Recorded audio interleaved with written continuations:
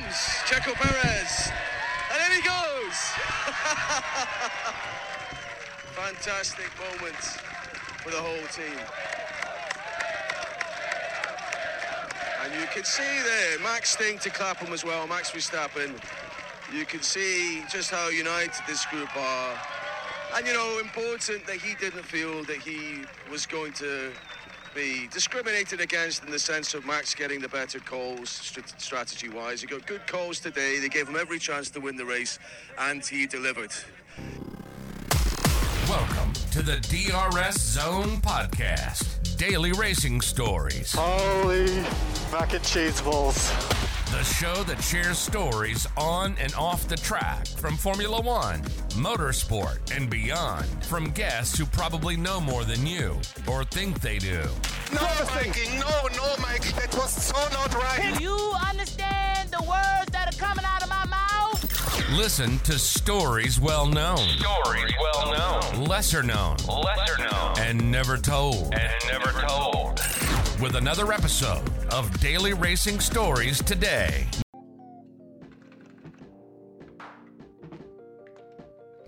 We are back.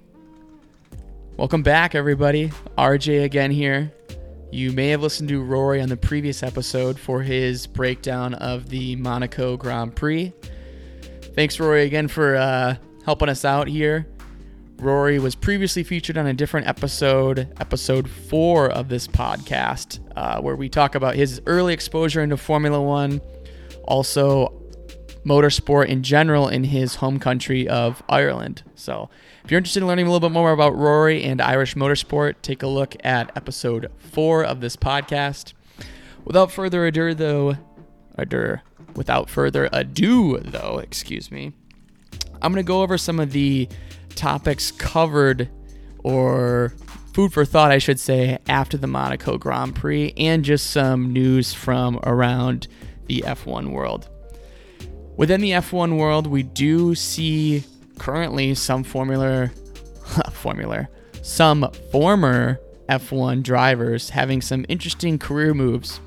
Let's start with Kimi Räikkönen briefly, making a debut coming up into NASCAR, which should be exciting to say the least. We also do have the highlight, though, of the weekend is Marcus Ericsson, Formula again. Okay, that might be a new word I have to patent. Former Formula One drivers. So, former Formula One driver Marcus Ericsson cemented his legacy into IndyCar immortality by winning the Indy 500. If you did not check out this race, you definitely missed some action. Even the last 5 laps, you could not ask for much more. I, weirdly enough, had some Abu Dhabi flashbacks, but to give you the too long, didn't read version, Marcus Ericsson ends up taking the lead late in the race after a mistake by race leader during a pit lane entry. And Marcus Ericsson pretty much has 3 laps left. It is not a standing start, but they're coming out of the pit lane before the race is going to begin behind a safety car. And it's essentially a 3-lap sprint race to potentially win the Indy 500. Marcus Ericsson held off Pato O'Ward in what was a very exciting finish. So if you did not check that out, I cannot recommend it enough. But let's just say Viva Mexico this weekend, with Checo and Red Bull taking advantage of a lack of a better words, bonehead mistake on the pit wall for Team Ferrari and Tifosi, or the Tifosi at Ferrari, I should say. I know F1 Barstool, who was on here recently, was a big Ferrari fan. I can only imagine he is saying Mamma Mia right now. For me, to see Checo win was awesome, especially after last week, and we had that controversy around, letting Checo through or not letting him through compared to Verstappen. My take on that is, personally, I think Verstappen, he's the fastest guy on the grid. I also think in that situation, he was way faster and should have been allowed to pass Checo, which I know we've talked about before. We did have some fans complaining about it, and to me, Checo, him being a legend after Abu Dhabi, after last race, I don't think you could have asked much more if you were Checo Perez in this race. So that was awesome to see. Another controversy from the race, though, maybe not controversy, but talking point was Alonso and his pace and essentially holding up Lewis Hamilton. I've seen some conspiracy theories out there saying that this was revenge for 2007 back at the McLaren days. I'll say it bluntly, I think that's some BS.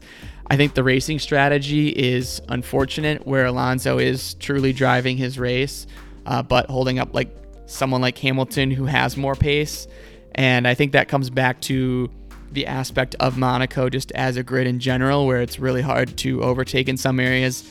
And then you get this bottleneck effect, which they had mentioned multiple times on the Sky Sports coverage of the race, where you have almost 2 races going on in their own right. You have the top 7 drivers in the same cluster in a way, and then you have everyone else in the grid in a different cluster. And definitely makes for an interesting race, but if you're Lewis Hamilton, that's just pure frustration there. I can only imagine just driving around trying to pass one guy. And then you have Lando Norris in the front who's, kind of making his own head of steam, to say the least. So definitely ruined Hamilton's race, which was unfortunate.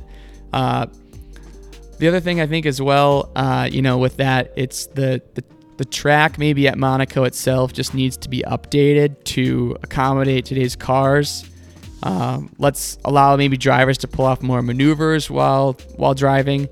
And it's not an issue ultimately because of Alonso and Hamilton's case. I think it's an issue of the track. And Monaco obviously is one of the harder racetracks in the entire F1 circuit to overtake drivers, but this race may have done a great job of highlighting truly how difficult it is, and that may give race organizers some idea into years in the future. I wouldn't see Monaco being completely dropped from the calendar. I know there's been discussions about that.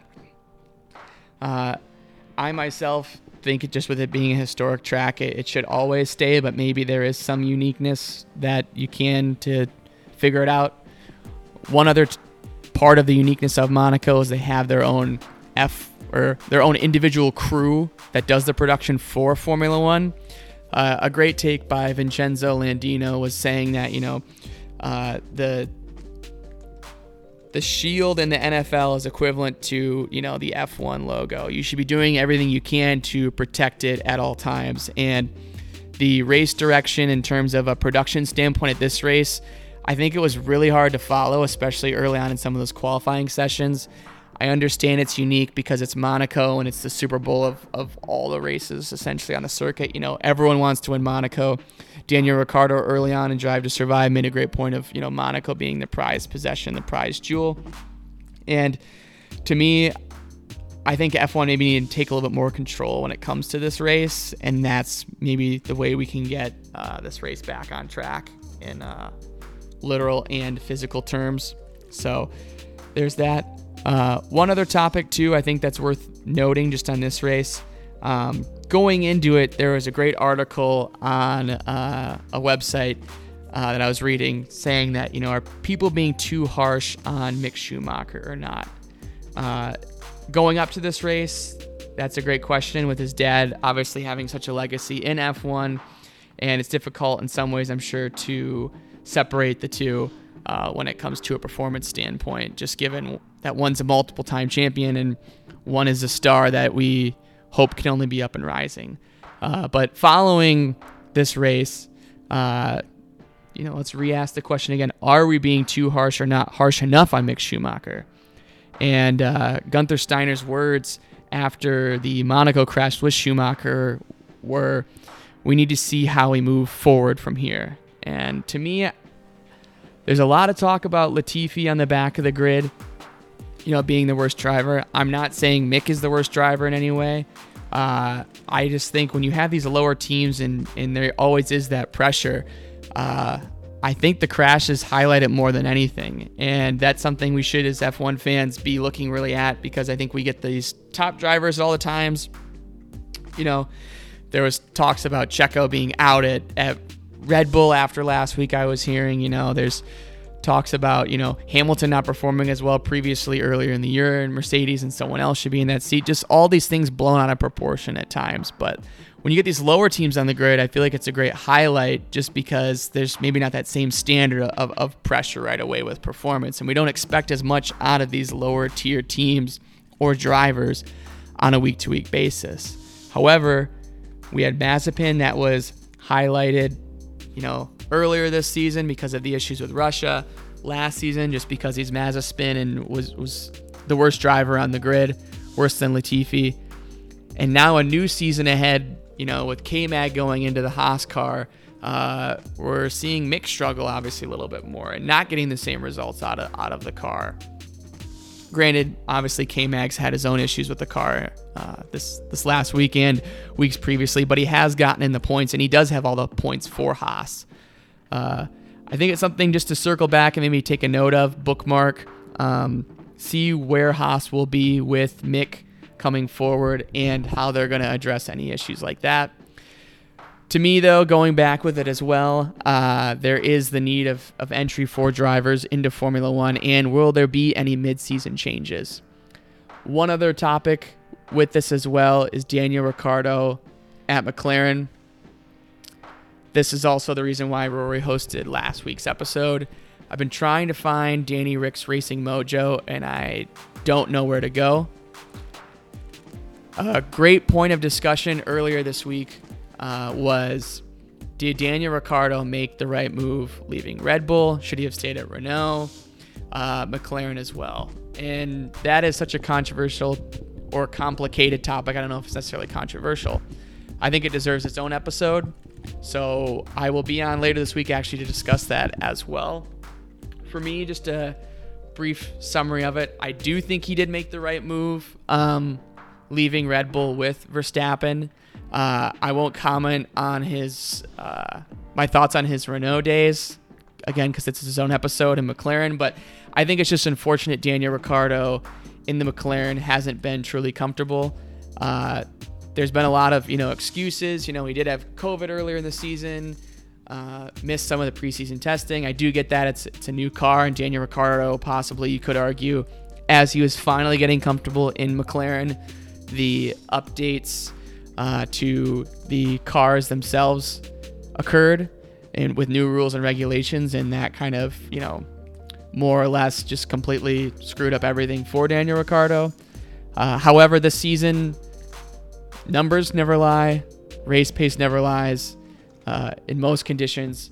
So to me, I just am a little bit bummed out by the fact I think Daniel Ricciardo is on a different chapter in his career possibly. I'm not saying he's going to be out of F1, but there's a lot of people saying he's going to go to IndyCar. He's not completely focused. He's NASCAR. He's all these different things. But it's one story I think as F1 fans we all should follow, not closely, but just make a note of. And again, that will be its own episode later this week. So let's move on just to some of the topics to take forward in F1 with the coming races.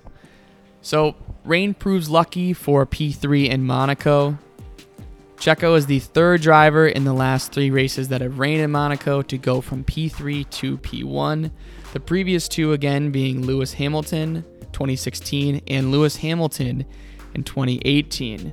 Going forward though, one thing I think we should all make a note of as fans is, will Red Bull allow Checo to truly take this fight to Verstappen as races do go on? That will be interesting to see. I am optimistic that he can do it with Verstappen. If Verstappen is the world champion or has those capabilities of being multiple world champions, he should expect some sort of fight, obviously, from his teammate. And to have that fight with the possibility of Ferrari and even a Mercedes making it a multiple-way battle in the Constructors' Championship, that is something as fans of F1 we should all be pretty hyped for as well. The second part is how does Charles bounce back from this? Gutted is a great word to describe his weekend. Anything is possible. I wouldn't write him off in any way at all, simply because of the fact being that Charles has shown that he does have the pace. He is fast. He's had multiple pole positions this year. Granted, none of his wins have come ever outside of pole position. So he does need to get that speed, but he does have a bit of, rotten luck, if you will, that needs to change it around. And hopefully the communication between Charles and the pit crew, if you will be one of, listen to me. So we'll see as that goes on. That's all I have for you here for the most part. Mr. Consistency this season so far, let's not forget to George Russell, P5 in every race that he has been in, which if you're a Mercedes fan or not, and there's this critique around, being in that car, I think George Russell in some ways has maybe silenced the doubters or the haters. Not being a George Russell fan, just a biased podcast here, but some food for thought. That's all I got for you, though. We will be back later this week with some additional content coming out and some topics that we think are worth discussion. So take care, everyone. Have a good rest of the week, and we'll see you back here on the DRS Zone podcast.